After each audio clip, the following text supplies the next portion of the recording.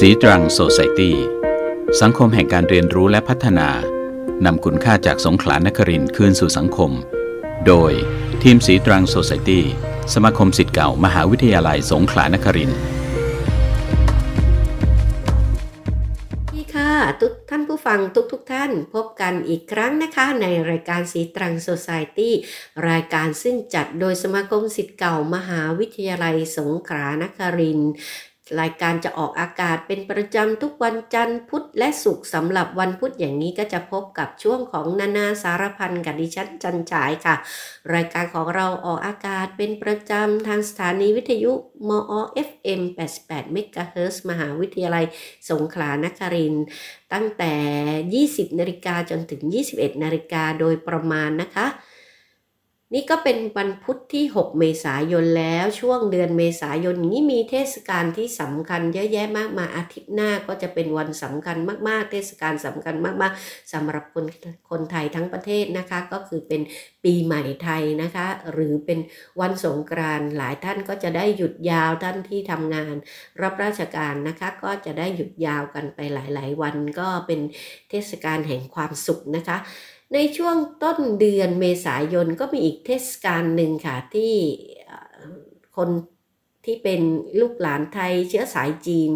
ก็ให้ความสำคัญเป็นอย่างมากพอพูดถึงอย่างนี้ทุกท่านน่าจะรู้ใช่ไหมคะว่าเป็นเทศกาลอะไรเพราะเทศกาลนี้ก็ค่อนข้างที่จะ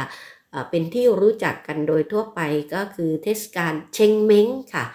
คำว่าเชงเม้งตรงนี้เป็นภาษาจีนแต้จิ๋วนะคะแต่ถ้าเกิดว่าเป็นภาษาจีนกลางก็จะเรียกว่าชิงหมิงดิฉันเป็นหนึ่งในลูกหลานไทยเชื้อสายจีนที่เราไหว้เชงเม้งนะคะมากันตั้งแต่เล็กๆเลยนะคะเราก็รู้แต่ว่า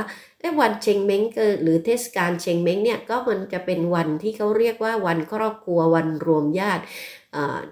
คนที่อยู่ไกลอยู่จากที่ไหนก็ตามแต่ก็จะมารวมตัวกันที่หลุมฝังศพของบรรพบุรุษของเราแล้วก็ไปไหว้กัน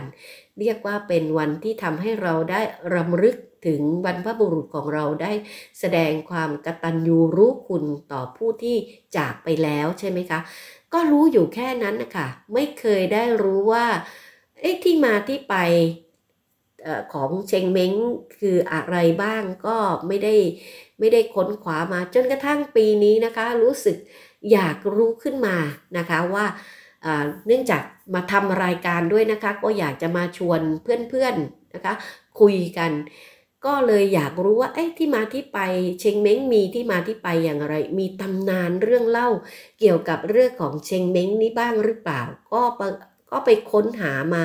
จนได้ข้อมูลมาเลยอยากมาชวนคุยกันในเรื่องของตำนานที่มาแห่งเทศกาลเชงเม้งเพราะว่าพอรู้เรื่องราวของเชงเม้งแล้วก็ค่อนข้างจะเป็นเรื่องที่เศร้าแต่ก็สอนใจ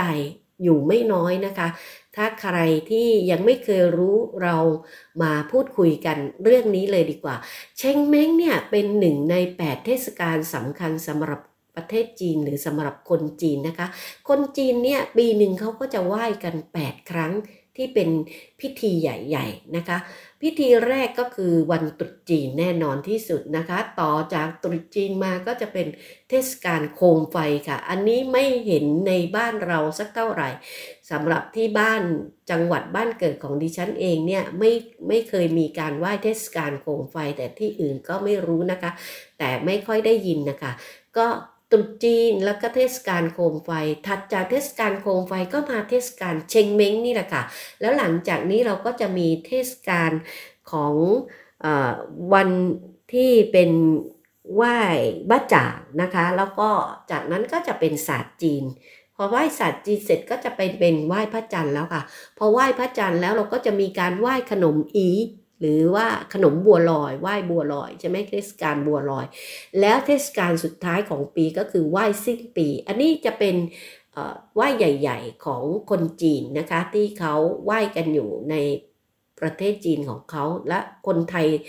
ที่เป็นเชื้อสายจีนเองก็สืบทอดประเพณีนี้กันมา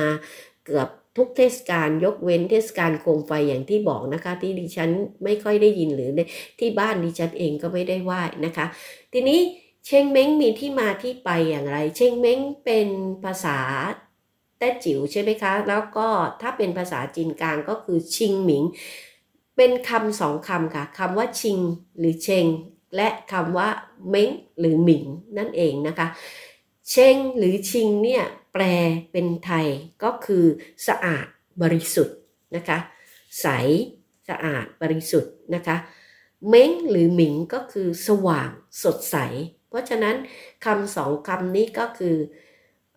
ใสสะอาดบริสุทธิ์สว่างสดใสนั่นเองในที่มาของคำว่าเชงเม้งเพราะมันมีตำนานอย่างนี้ค่ะว่าในสมัยชุนชิวนะคะซึ่งก็เป็นพันปีมาแล้วนะคะตอนนั้นประเทศจีนก็ยังแตกแยกออกเป็นแคว้นเล็กๆอยู่นะคะแล้วก็มีแคว้นหนึ่งชื่อว่าแคว้นจิ้นซึ่งมีอ๋องที่ครองแคว้นชื่อว่าจิ้นเซียนกงจิ้นเซียนกงเนี่ยก็มีมเหสีชายาสนมเยอะแยะหรือว่าภรรยาทั้งหลายที่เราเรียกนะคะว่าเป็นภรรยาเนี่ยหลายคนมากทีนี้ภรรยาหลวงก็มีลูกชื่อว่าเซิงเซิงและก็มีน้องของเซิงเซิงชื่อว่าฉงเอ๋อนะคะซึ่งเซิงเซิงเนี่ยก็จะว่าที่เป็นรัชทายาทบังเอิญว่าภรรยาหลวงเสียชีวิตไปเสียก่อนก็จิ้นเซียดกงก็เลยตั้งพระสนมขึ้นมาเป็นแทนที่ภรรยาหลวงคนนี้นางสนมคนนี้ก็มีลูกชายของตัวเอง1 คน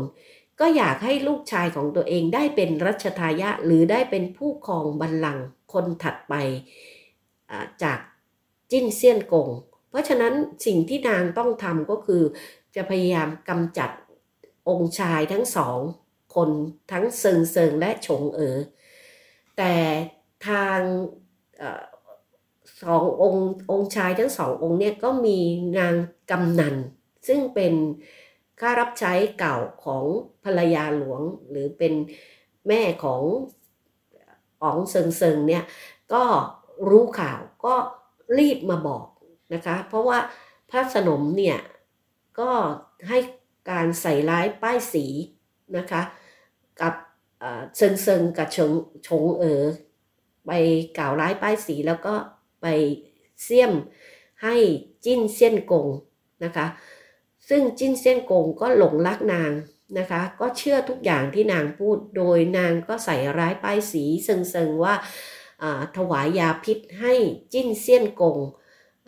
ทานเพื่อที่จะฆ่าแล้วก็จะขึ้นเป็นกษัตริย์แทนเป็นอ๋องแทนนะคะทีนี้นางกำนันเอาข่าวมาบอกแล้วก็เตือนให้ทั้ง2 พระองค์เนี่ยรีบหนีออกไปเสียแต่เซิงเนี่ยด้วยความหยิ่งในศักดิ์ศรีของตัวเองแล้วก็คิดว่าตัวเองไม่ใช่เป็นผู้ผิดทำไมจะต้องหนีด้วยก็ไม่ยอมที่จะหนีจิ้นเซียนกงเชื่อ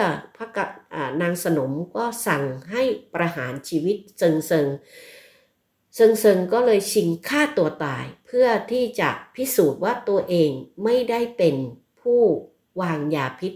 ส่วนฉงเอ๋อพอเห็นเหตุการณ์เป็นเช่นนั้นก็รีบหนีออกมาก็มีข้าราชบริพารส่วนหนึ่งก็ติดตามที่จงรักภักดีต่อฉงเอ๋อติดตามออกมาด้วยก็ละเหเร่ร่อนไป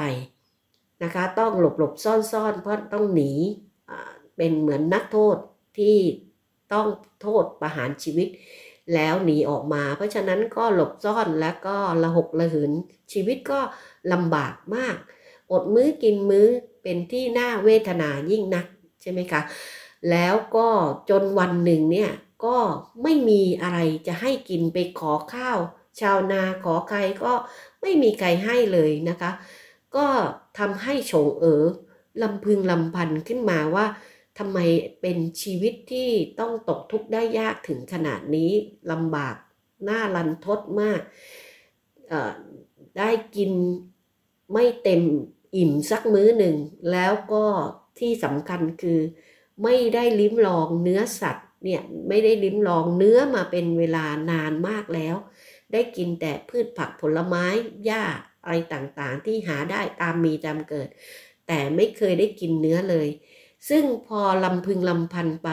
หนึ่งในข้าราชบริพารตรงนั้นเนี่ยก็มีคนหนึ่งที่ชื่อว่าเจี้ยจื่อถุยหรือบางตำราก็ออกเสียงเป็นเจี้ยซื่อถุยนะคะเจี้ยจื่อถุยเนี่ยก็ได้ยินดังนั้นก็ไปปรุงอาหารเอามาถวายในมื้อนั้นซึ่งพอฉงได้รับประทานเนี่ยก็รู้ว่ามันเป็นเนื้อก็มีความอิ่มเอิบใจเป็นที่ยิ่งกินแบบอร่อยมากแล้วก็กินจนหมดเลยแล้วก็ถึงได้ถามหลังจากหมดโดยถึงได้ถามขึ้นมาว่าแล้วมันเป็นเนื้ออะไรถึงได้รู้ว่าเจี้ยจื่อถุยเนี่ยเฉือนเนื้อที่ขาของตัวเองเอามาปรุงอาหารเพื่อให้ฉงเนี่ยได้กินสมประสงค์นะคะชีวิตต้องตกระกำลำบากแล้วก็ระเหเร่ร่อนอยู่อย่างนี้ถึง19ปีฉงถึงจะรวบรวมพละกำลังต่างๆแล้วกลับมายึดเอาแคว้นจิ้นคืนกลับมาได้พอยึดเอาแคว้นจิ้นคืนกลับมาได้เนี่ยก็ได้รับการสถาปนาเป็นอ๋องชื่อว่าจิ้นเหวินกงนะคะจิ้นเหวินกงตอนที่ได้รับการสถาปนาแล้วก็มีการฉลองชัยชนะต่างๆก็ข้าราชบริพารทั้งหลายก็ห้อมล้อมหน้าล้อมหลังแต่เจี้ยจื่อถุยคนนี้ก็ปลีกตัวไปอย่างเงียบๆไม่ได้ร่วมมาฉลองหรือห้อมล้อมใดๆก็กลับไปเจี้ยจื่อถุยก็กลับไปบ้านของตัวเองไปอยู่กับแม่ซึ่งชรามากแล้วโดยไม่ได้กลับไปรับใช้ท่านอ๋องอีกเลยท่านอ๋องเองเนี่ยพอหลังจากได้รับสถาปนาก็คิดถึงที่ได้ต้องตกทุกข์ได้ยากตกระกำลำบากกับข้าราชบริพารทั้งหมด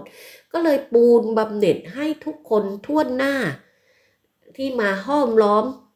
มหน้าล้อมหลังก็ปูนบำเหน็จจนครบแต่ไม่ได้ปูนบำเหน็จหรือไม่ได้คิดถึงเจี้ยจื่อถุยเลย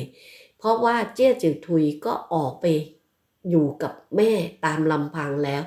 จนมีคนพูดขึ้นมาแล้วคิดขึ้นได้ก็หวนคิดว่าโอ้ครั้งนั้นที่เราตกระกำลำบากเนี่ยเจี้ยจื่อถุยเฉือนเนื้อของตัวเองเนี่ยให้เรากินเลยก็พยายามที่จะก็ให้คนไปตามเจี้ยจื่อถุยมาเพื่อที่จะบุญบำเหน็จความดีความชอบให้แต่เจี้ยจื่อถุยก็ปฏิเสธก็พยายามไปตามหลายครั้งมากเจี้ยจื่อถุยก็ไม่ได้กลับมาแล้วก็ไม่ยอมรับบำเหน็จที่ความดีความชอบที่ท่านอ๋องเจี้ยเหวินกงเนี่ยจะมอบให้แล้วก็พอถูกตามหลายๆครั้งก็เลยพาแม่ขึ้นไปอยู่ที่ภูเขาชื่อว่าเขาเหมียนซานทีนี้ท่านอ๋องก็จิ้นเหวินกงก็ไม่ละความพยายามยังคงให้คนไปตามอยู่แต่ว่าบังเอิญว่าเขาเหมียนซานเนี่ยมันก็ใหญ่มากก็หาไม่เจอทีนี้ก็มีคนออกอุบายว่าถ้าอย่างนั้นเราคงจะต้องจุดไฟเผาล้อมเผาภูเขาทั้งลูกล้อมแล้วก็ปล่อยให้มีทางหนีลงมาทางเดียวเพื่อที่เจี้ยจุยทุยจะได้หนีลงมาทางนั้นก็จะได้เราก็จะได้เจอตัวเขาก็ท่านอ๋องก็ไม่รู้ว่ายอมรับความคิดนี้ได้อย่างไรนะคะจิ้นเหวินกงเนี่ยก็รับเอาความคิดนี้แล้วก็ให้ข้าราชบริพารของตัวเองเนี่ยไปปิดล้อมภูเขาไว้3ด้านเผาเขาทั้ง3ด้านเว้นทางออกไว้ด้านหนึ่งเพื่อที่ว่าจะให้เจี้ยจื่อถุยลงมาโดยที่เผาอยู่ถึง3 วัน 3 คืนพอไฟดับนะคะเจี้ยจื่อถุยก็ไม่ได้ลงมาก็ไปออกค้นหาไปเจอเจี้ยจื่อถุยเนี่ยกอดอยู่กับแม่แล้วก็นั่งอยู่ใต้ต้นหลิวถูกไฟไหม้ครอกตายทั้งแม่ลูกแล้วก็ต้นหลิวก็ถูกเผาไหม้ด้วยทำให้จิ้นเหวินกงรู้สึก เศร้าใจเป็นที่ยิ่งว่าตัวเองได้ทำร้ายเจี้ยจือทุยจนถึงแก่ความตายก็ให้คนยกร่างของเจี้ยจือทุยออกมาแล้วก็เลยเห็นว่าที่ต้นหลิวที่เจี้ยจือทุยนั่งพิงตายอยู่เนี่ยมีโพรงอยู่ในโพรงก็มีผ้าที่เขียนด้วยเลือดนะคะเป็นจดหมายเลือดเขียนเป็นบทกลอนเป็นกวีโดยเจี้ยจือทุยเขียนถึงฉงหรือว่าท่านอ๋องจิ้นเหวินกงเนี่ยก็เขียนเศร้ามากเลยนะคะว่าเนื้อหาใจความเนี่ยก็ประมาณว่าเฉือนเนื้อทูลถวายท่านอ๋องด้วยใจที่พักดีอยู่ลึกเบื้องลึกของจิตใจเพราะหวังว่าจะให้ฉงเนี่ยได้เป็นกษัตริย์ที่ดีบริสุทธิ์ด้วยกายใจและสติปัญญาที่ล้ำเลิศเขายอมตายใต้ต้นหลิวโดยที่ไม่ต้องเจอหน้ากับท่านอ๋องดีกว่าที่จะอยู่ข้างกายของท่านอ๋องแล้วต้องคอยตักเตือนให้สติและทำให้เขาจะต้องประสบกับชะตากรรมหากการเตือนนั้นน่ะทำให้ท่านอ๋องไม่สบพระทัยเพราะฉะนั้นเขาตายไปซะจะยังดีกว่าและถ้าการตายของเขาเนี่ยทำให้ท่านอ๋องคิดถึงเขาได้ก็ขอให้ท่านอ๋องเนี่ยได้ปกครองแผ่นดินด้วยการทบทวนตัวเองตลอดเวลาแม้ว่าเขาจะต้องตายไปอยู่ปรโลกเขาก็จะไม่รู้สึกที่จะละอายใจเลยเพราะว่าได้ทำหน้าที่ของตัวเขาเองอย่างเต็มที่แล้วเพื่อให้ท่านอ๋องเนี่ยได้ปกครองบ้านเมืองอย่างใสสะอาดบริสุทธิ์และด้วยปัญญาที่ปราดเปรื่องตลอดไปคือปกครองบ้านเมืองอย่างเชงเม้งนะคะขึ้นต้นบทกวีว่าเฉือนตัวเองทูลถวายท่านอ๋องเพื่อให้ท่านอ๋องได้เป็นกษัตริย์ที่เชงเม้งลงท้ายว่าขอให้ท่านได้ปกครองบ้านเมืองอย่างเชงเม้งเพราะฉะนั้นอันนี้ก็คือเป็นอะไรที่ทำให้จิ้นเหวินกงเนี่ยเศร้าสลดใจตัวเองมากที่ตัวเองได้กระทำอะไรลงไปแบบที่ไม่ควรทำเป็นที่ยิ่งก็เลยสร้างเป็นอารามนะคะให้เก็บศพของเจี้ยจือทุยแล้วก็มารดาไว้นะคะที่ภูเขาแห่งนั้นและก็เปลี่ยนชื่อจากเขาเหมียนซานให้เป็นเขาเจี้ยซานนะคะคือเอานามสกุลของเจี้ยจือทุยเนี่ยมาเป็นชื่อของเขาก็เรียกเขาลูกนั้นใหม่ว่าเจี้ยซานแล้วก็เอาต้นหลิวซึ่งถูกไฟต้นหลิวนะคะไม่ใช่ต้นหลิวต้นหลิวที่ถูกไฟไหม้เกรียมนะก็ตัดต้นหลิวนั้นน่ะเอามาทำเป็นรองเท้านะคะเป็นรองเท้าที่เรียกว่ารองเท้าไม้นะคะเพื่อที่จะได้อะไรไม่ใช่ว่าเอามาเหยียบย่ำนะคะแต่เพื่อที่จะได้ให้ตัวเองได้ก้มมองดูเหมือนมองไพร่ฟ้าประชาชนแล้วก็ได้มีการหวนรำลึกถึงสิ่งที่เจี้ยจือทุยทำให้กษัตริย์หรือท่านอ๋องจิ้นเหวินกงเนี่ยได้คิดถึงตลอดเวลาทุกครั้งที่ย่ำเท้าไปด้วยเกี้ยหรือว่าด้วยรองเท้าไม้อันนี้ก็จะได้รำลึกถึงสิ่งที่เจี้ยจือทุยได้ฝากเอาไว้พอเวลาผ่านไป1 ปีนะคะก่อนจะไปถึงเวลาผ่านไป1 ปีแล้วก็ท่านก็ได้ประกาศว่าในวันที่ก่อนที่เจี้ยจือทุยจะตายเนี่ยถูกไฟคลอกตาย 1-2 วันก็ให้เป็นวันที่งดการใช้ไฟใดๆทั้งสิ้นเรียกว่าเป็นวันหานซือเจี๋ยนะคะหานแปลว่าไม่ให้ใช้ไฟหรือว่าแปลว่าเย็นนะคะก็เป็นวันที่เรียกว่าหานซือเจี๋ยนะคะก็จะไม่ให้คนจีนทั้งแคว้นตรงนั้น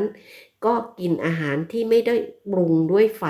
นะคะหมายถึงปรุงสุกหลังจากปรุงสุกแล้วก็จะไม่มีการทำอุ่นให้ร้อนหรือใช้ไฟอีกต่อไปก็กินเป็นอาหารเย็นๆนะคะแล้วพอครบ1 ปี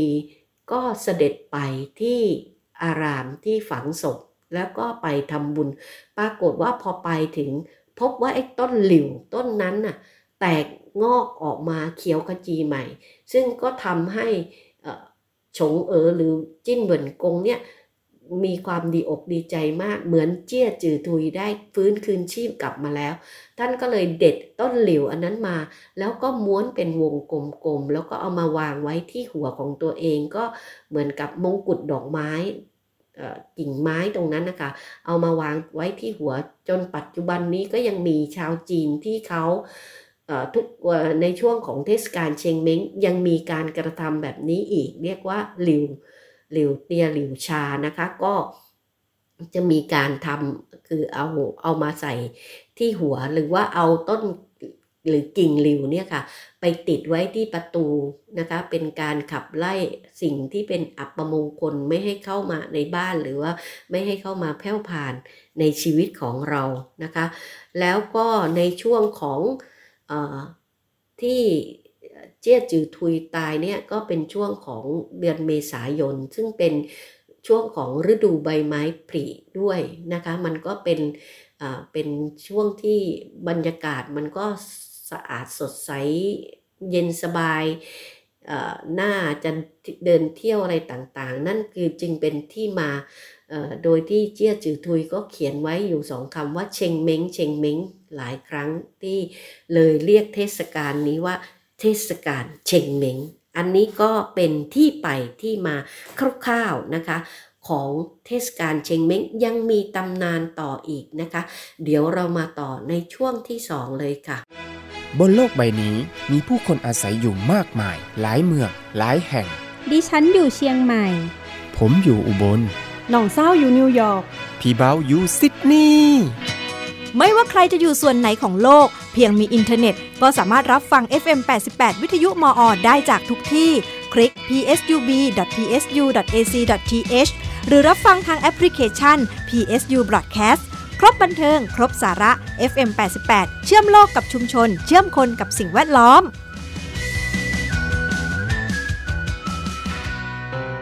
พี่คะรู้ใช่ไหมคะขับขี่ยังไงปลอดภัยเสมอแต่ถ้ารู้แล้วไม่ทำความปลอดภัยก็ไม่เกิดนะคะ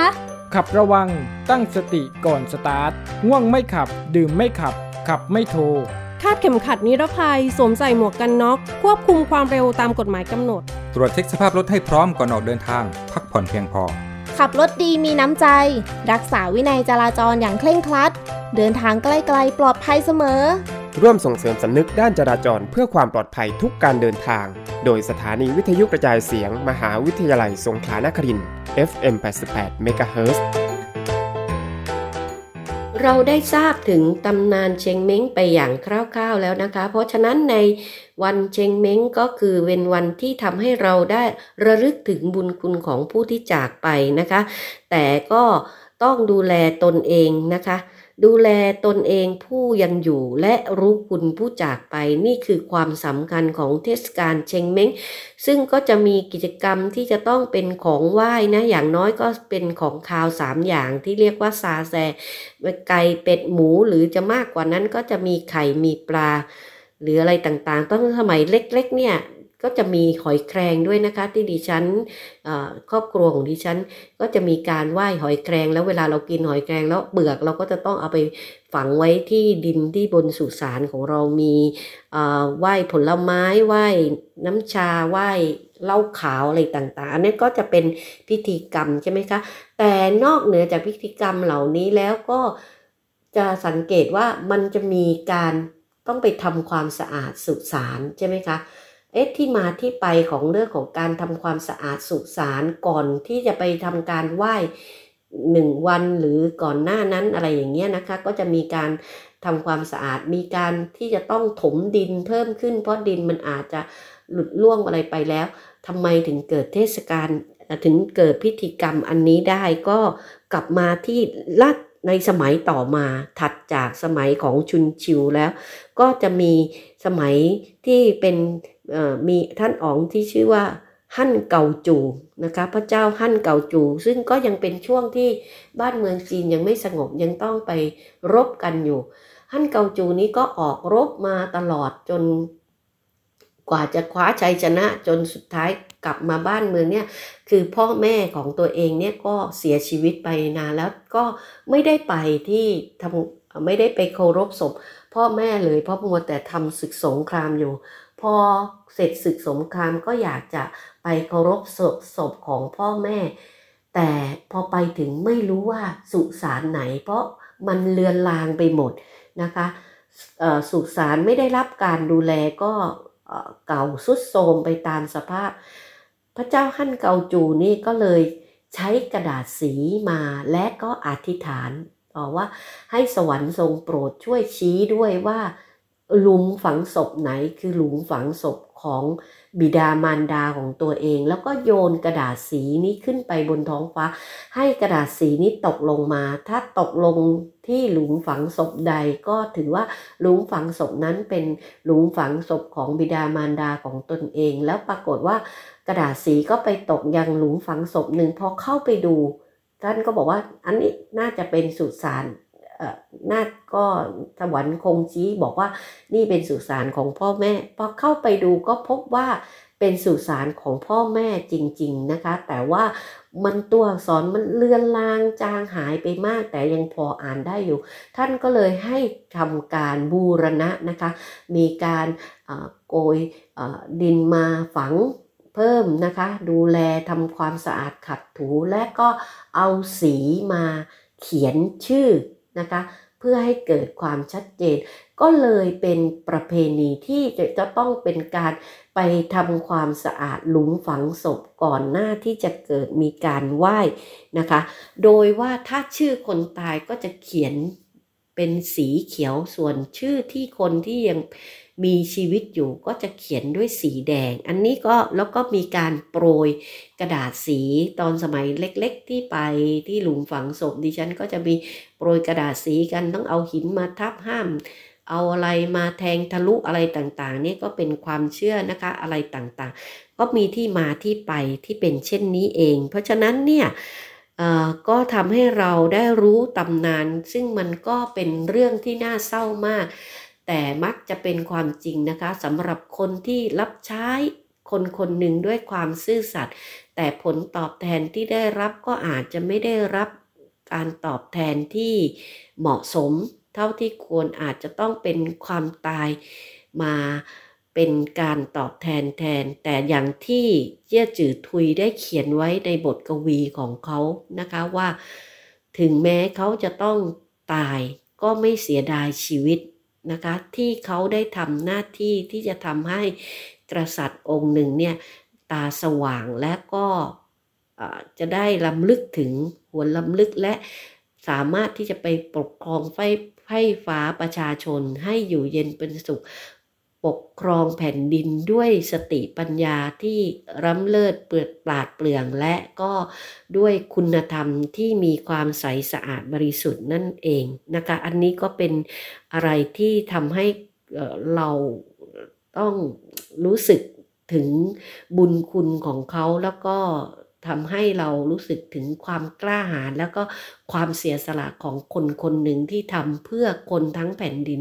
นะคะอันนี้ก็เป็นอะไรที่ยิ่งใหญ่เป็นความรักที่ยิ่งใหญ่มากนะคะเพราะฉะนั้นเนี่ยสิ่งที่เราไปไหว้ในวันเชงเม้งเนี่ยมันคงไม่ได้เป็นแค่เพียงการรำลึกหรือคิดถึงคุณงามความดีของปู่ย่าตายายของเราแต่คงให้เราล้ำลึกไปไกลกว่านั้นถึงบรรพบุรุษของเราที่สืบทอดกันมายาวนานที่ปกป้องบ้านเมืองผืนแผ่นดินนี้ไว้สำหรับเพื่อลูกหลานของเราไปชั่วกาลนานนะคะให้คนที่เขามีอำนาจเนี่ยถ้าเราได้รู้ถึงตำนานที่แท้จริงก็จะได้ช่วยเตือนสติว่าผู้ที่มีอำนาจทั้งหลายก็ควรจะต้องปกครองไพร่ฟ้าประชาชนด้วยสติปัญญาและก็ด้วยความบริสุทธิ์ผุดผ่องด้วยความใสสะอาด ด้วยความที่มีคุณธรรมนะคะเพื่อที่จะให้ผู้คนที่ยังคงอยู่ชื่อเสียงของเราเนี่ยเขาบอกว่าผู้คนยังคงอยู่ตราบเท่าที่เรายังจดจำเขาเหล่านั้นได้เขาเหล่านั้นจะไม่ได้ตายจากเราไปเลยอันนี้ก็คือคุณค่าของเทศกาลวันเชงเม้งเป็นสิ่งที่แก่นสาระของวันเชงเม้งมีต่อเราวันนี้ที่เรามาทำพิธีกรรมเหล่านี้ก็คือหนึ่งเพื่อให้เราได้รู้จักกตัญญูรู้คุณบรรพบุรุษของเราข้อที่สองก็คือการที่เรามาทำเชงเม้งเนี่ยเราถือว่าเป็นเทศกาลสำคัญที่ถ้าใครไม่ได้ติดธุระจำเป็นจริงๆก็ต้องพยายามที่จะมาเพื่อได้พบปะกันสังสรรค์กันทั้งครอบครัวเครือญาติวงตระกูลที่อาจจะแตกเถาเหล่ากอกันไปจนบางคนอาจจะไม่รู้จักกันแต่การถ้าเราได้มาเจอกันก็จะได้ทำความรู้จักกันและเรายังได้เชื่อมว่าเราคือพี่น้องกันนั่นเองนะคะอันนี้คือความสำคัญอย่างที่สองความสำคัญอย่างที่สามเนี่ยมันลึกซึ้งมากไปกว่านั้นนะคะว่าการที่เราไปไหว้แล้วก็มีการพบหน้าค่าตาหรือแม้แต่หลังจากไหว้เสร็จแล้วเราก็จะได้กินอาหารร่วมกันณหลุมฝังศพตรงนั้นเป็นสิ่งที่บอกว่าให้เราได้มีการเขาเรียกว่ารู้ตัวเองเตือนสติตัวเองถึงชีวิตหลังความตายชีวิตที่ทุกคนเกิดมาต้องตายนะคะเพราะฉะนั้นมีกวีชื่อดังของจีนนะคะชื่อว่าตู้มู่นะคะได้เขียนบทกวีที่เกี่ยวกับวันเชงเม้งนะคะชื่อว่าชิงหมิงหรือเชงเม้งนั่นเองนะคะแล้วปรากฏว่าบทกวีอันเนี้ยที่เป็นบทกวีสั้นๆแล้วก็ดูเหมือนจะเป็นถ้อยคำที่เรียบง่ายแต่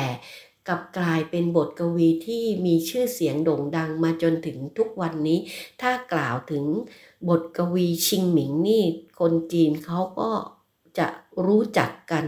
นะคะโดยตลอดเป็นบทกวีที่ค่อนข้างจะเศร้าต้องอ่านแล้วต้องตีความอย่างลึกซึ้งถึงจะเข้าใจถึงแก่นจริงๆของมันก็คือเขียนไว้ว่ายามชิงหมิงฝนพรำดั่งหัวใจผู้รอนแรงร่ำให้ใคร่พักลงเตี้ยมอยู่หนใดเด็กเลี้ยงวัวไซชี้ปลายทางหมู่บ้านชิงวานะคะซึ่งถ้าไปดูตามตัวอักษรภาษาจีนแล้วเนี่ยจะบอกว่าคำว่าฝนพรำในที่นี้เหมือนกับว่าน้ำตาของคนที่มันไหลพรากอะค่ะเพราะว่าในช่วงของเชงเม้งเนี่ยเราก็จะรำลึกถึงคนที่ผู้ที่จากไปบรรพบุรุษที่เสียสละให้กับเราแล้วก็น้ำตาก็ไหลพรากใช่ไหมคะแล้วก็ดั่งหัวใจผู้รอนแรมเนี่ยถ้าไปตีตามตัวคำภาษาจีนที่เขียนนะคะดั่งหัวใจผู้รอนแรมร่ำให้เนี่ยก็คือว่าบนถนนหนทางที่เดินอยู่เนี่ยเต็มไปด้วยวิญญาณเต็มไปด้วยวิญญาณของผู้ที่สัญจรนะคะก็คือชีวิตที่เราเกิดมาทุกคนเดินบนเส้นทางแห่งนี้ก็ล้วนแล้วแต่วันหนึ่งก็ต้องตายจากกันนะคะเดินทางมารอนแรมเนี่ยคือไกลมามากเดินทางมาไกลมากแล้วก็อยากถามว่าลงเตี้ยมอยู่หนใดเนี่ยในบทกวีที่เขียนไว้ก็คือเหมือนกับว่าถามหาถึงสุราหรือลงเตี้ยมหรือสุราเนี่ยก็คือว่าก็ต้องการที่จะเป็นที่พักใจเป็นที่ที่ให้เราได้พักผ่อนหย่อนอารมณ์นะคะแล้วเด็กเลี้ยงวัวชี้ปลายทางหมู่บ้านชิงวานั้นอยู่ไกลมากเลยนะคะเพราะฉะนั้นเนี่ยก็เป็นบทกวีที่ ทุกคนบอกว่ามีความลึกซึ้งหรืออะไรนะคะเพราะฉะนั้นก็อันนี้ก็เป็นสิ่งที่เป็นตำนานเล่าขานมาในเรื่องของวันชิงหมิงหรือวันเชงเม้งนั่นเองนะคะเดี๋ยวเราพักกันตรงนี้สักครู่แล้วก็เข้าสู่ช่วงสุดท้ายนะคะของรายการค่ะการอ่านเหมือนกล้องส่องทางไกลทำให้เรามองเห็นโลกได้กว้างขึ้นการอ่านเหมือนตะเกียงแห่งปัญญาช่วยให้เรามองหาทางออกของปัญหาได้ง่ายขึ้นการอ่านเหมือนพวงมาลัยช่วยเราคุมสติ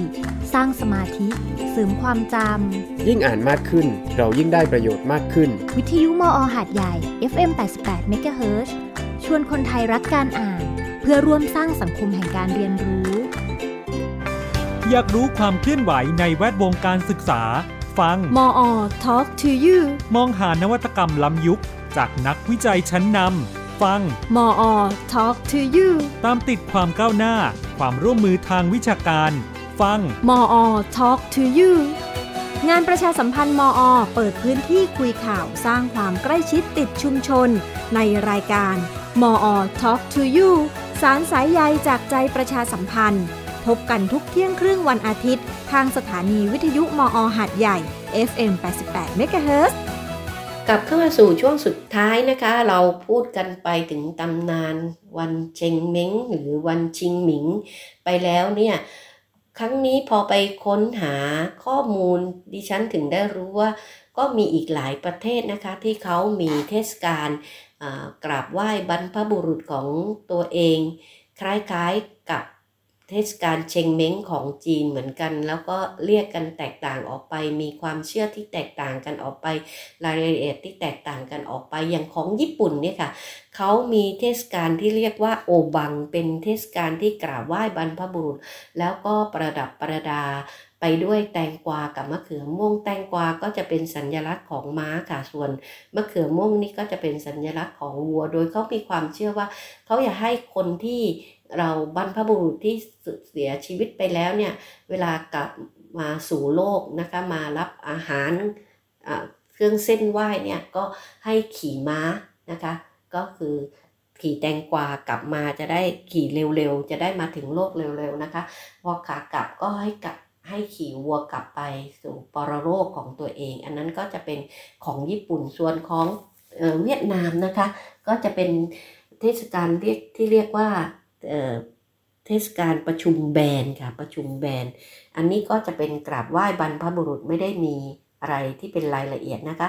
อินเดียก็มีค่ะอินเดียเขาเรียกเทศกาลของเขาว่าปิตรึปักนะคะปิตรึปักไม่รู้อ่านถูกหรือเปล่านะคะปิปอปลาสระอีต่อเต่าตัวรึนะคะแล้วก็ปักที่เป็นลายปักอย่างนี้นะคะปิตรึปักนะคะซึ่งเป็นความเชื่อของศาสนาฮินดูเขาก็จะมีการถวายข้าวบิณคือข้าวบิณนี่ก็คือข้าวที่ปั้นเป็นคำๆอะค่ะก็จะต้องเป็นเทศกาลที่เส้นไหว้แล้วก็มีการถวายข้าวบิณนะคะส่วนเฮติเนี่ยเขาจะจัดขึ้นในวันที่2 มกราเขาเรียกว่าวันชูเดสอาเยอร์นะคะแปลว่า Ancestor Day นะคะก็คือวันบรรพบุรุษนะคะก็อันนี้ก็มีหลายประเทศเลยที่มี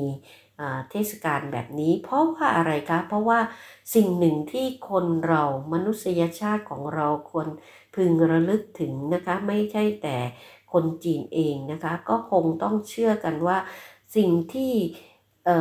บรรพบุรุษที่ล่วงลับไปแล้วของเรา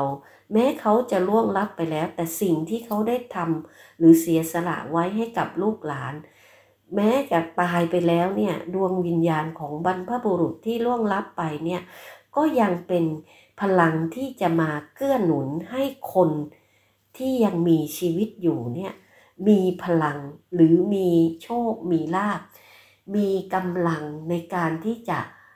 พยุงหรือสืบทอดสิ่งที่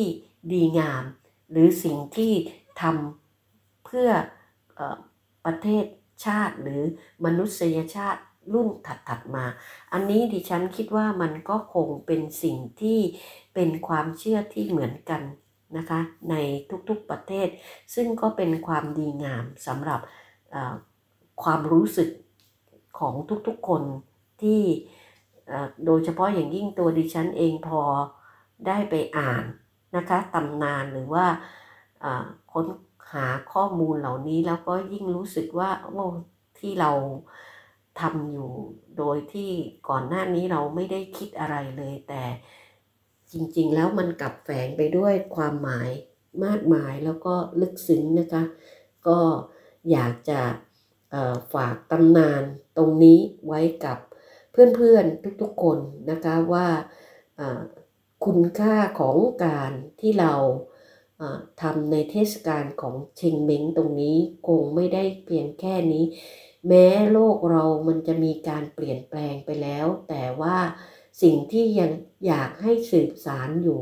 คงไม่ใช่แค่พิธีกรรมอย่างเดียวแต่สิ่งที่อยากให้เราได้ระลึกถึงหรือแม้แต่เราต้องปรับเปลี่ยนไปตามยุคสมัยเดี๋ยวนี้ก็มีการทำเส้นไหว้แบบออนไลน์ถูกไหมคะแล้วก็หลายคนก็อาจจะเปลี่ยนวิธีการเดี๋ยวนี้ศพก็อาจจะไม่ได้ฝังกันแล้วเพราะที่ดินก็อาจจะแพงมากขึ้นคนไม่มีที่อยู่มากขึ้นหรืออะไรต่างๆการที่จะต้องใช้หลุมฝังศพใหญ่ๆหรืออะไรอย่างนี้มันก็อาจจะไม่เหมาะสำหรับภาวะเศรษฐกิจในยุคปัจจุบันหรือภาวะที่โลกมันมีการเปลี่ยนแปลงไปการเผากระดาษเงินกระดาษทองที่จะทำให้เกิดการเป็นมลภาวะหรืออะไรก็อาจจะไม่จำเป็นต้องทำแต่สิ่งที่เราคงจะลืมไม่ได้เลยก็คือคุณค่าความสำคัญของเทศกาลนั้นๆคืออะไรแก่นแท้ของหรือว่าสาระสำคัญไม่ใช่เรื่องของการที่เราจะต้องไปเส้นไปไหว้อย่างเดียวแต่สาระสำคัญของมันคือการเตือนให้เรารำลึกถึงเรื่องอะไรนั่นคือแก่นสำคัญของมันมากกว่านะคะเพราะฉะนั้นถึงแม้วันนี้เราอาจจะไม่ได้ฝังศพบรรพบุรุษของเราเปลี่ยนไปเป็นเผาแล้วแต่สิ่งที่เรายังต้องทำอยู่ก็คือเราคงจะยังต้องระลึกถึงบุญงามความดีอย่างที่บอกนะคะว่าดูแลตนเองผู้อยู่และรู้คุณผู้จากไปผู้คนยังอยู่ตราบเท่าที่เรายังจดจำเขาได้ก็วันนี้สวัสดีค่ะพบกันพุธหน้านะคะติดตามสีตรังโซไซตี้ได้ทุกวันจันทร์พุธและศุกร์เวลา 20:15 น.ถึง 21:00 น.ทาง FM 88.0 MHz PSU Broadcast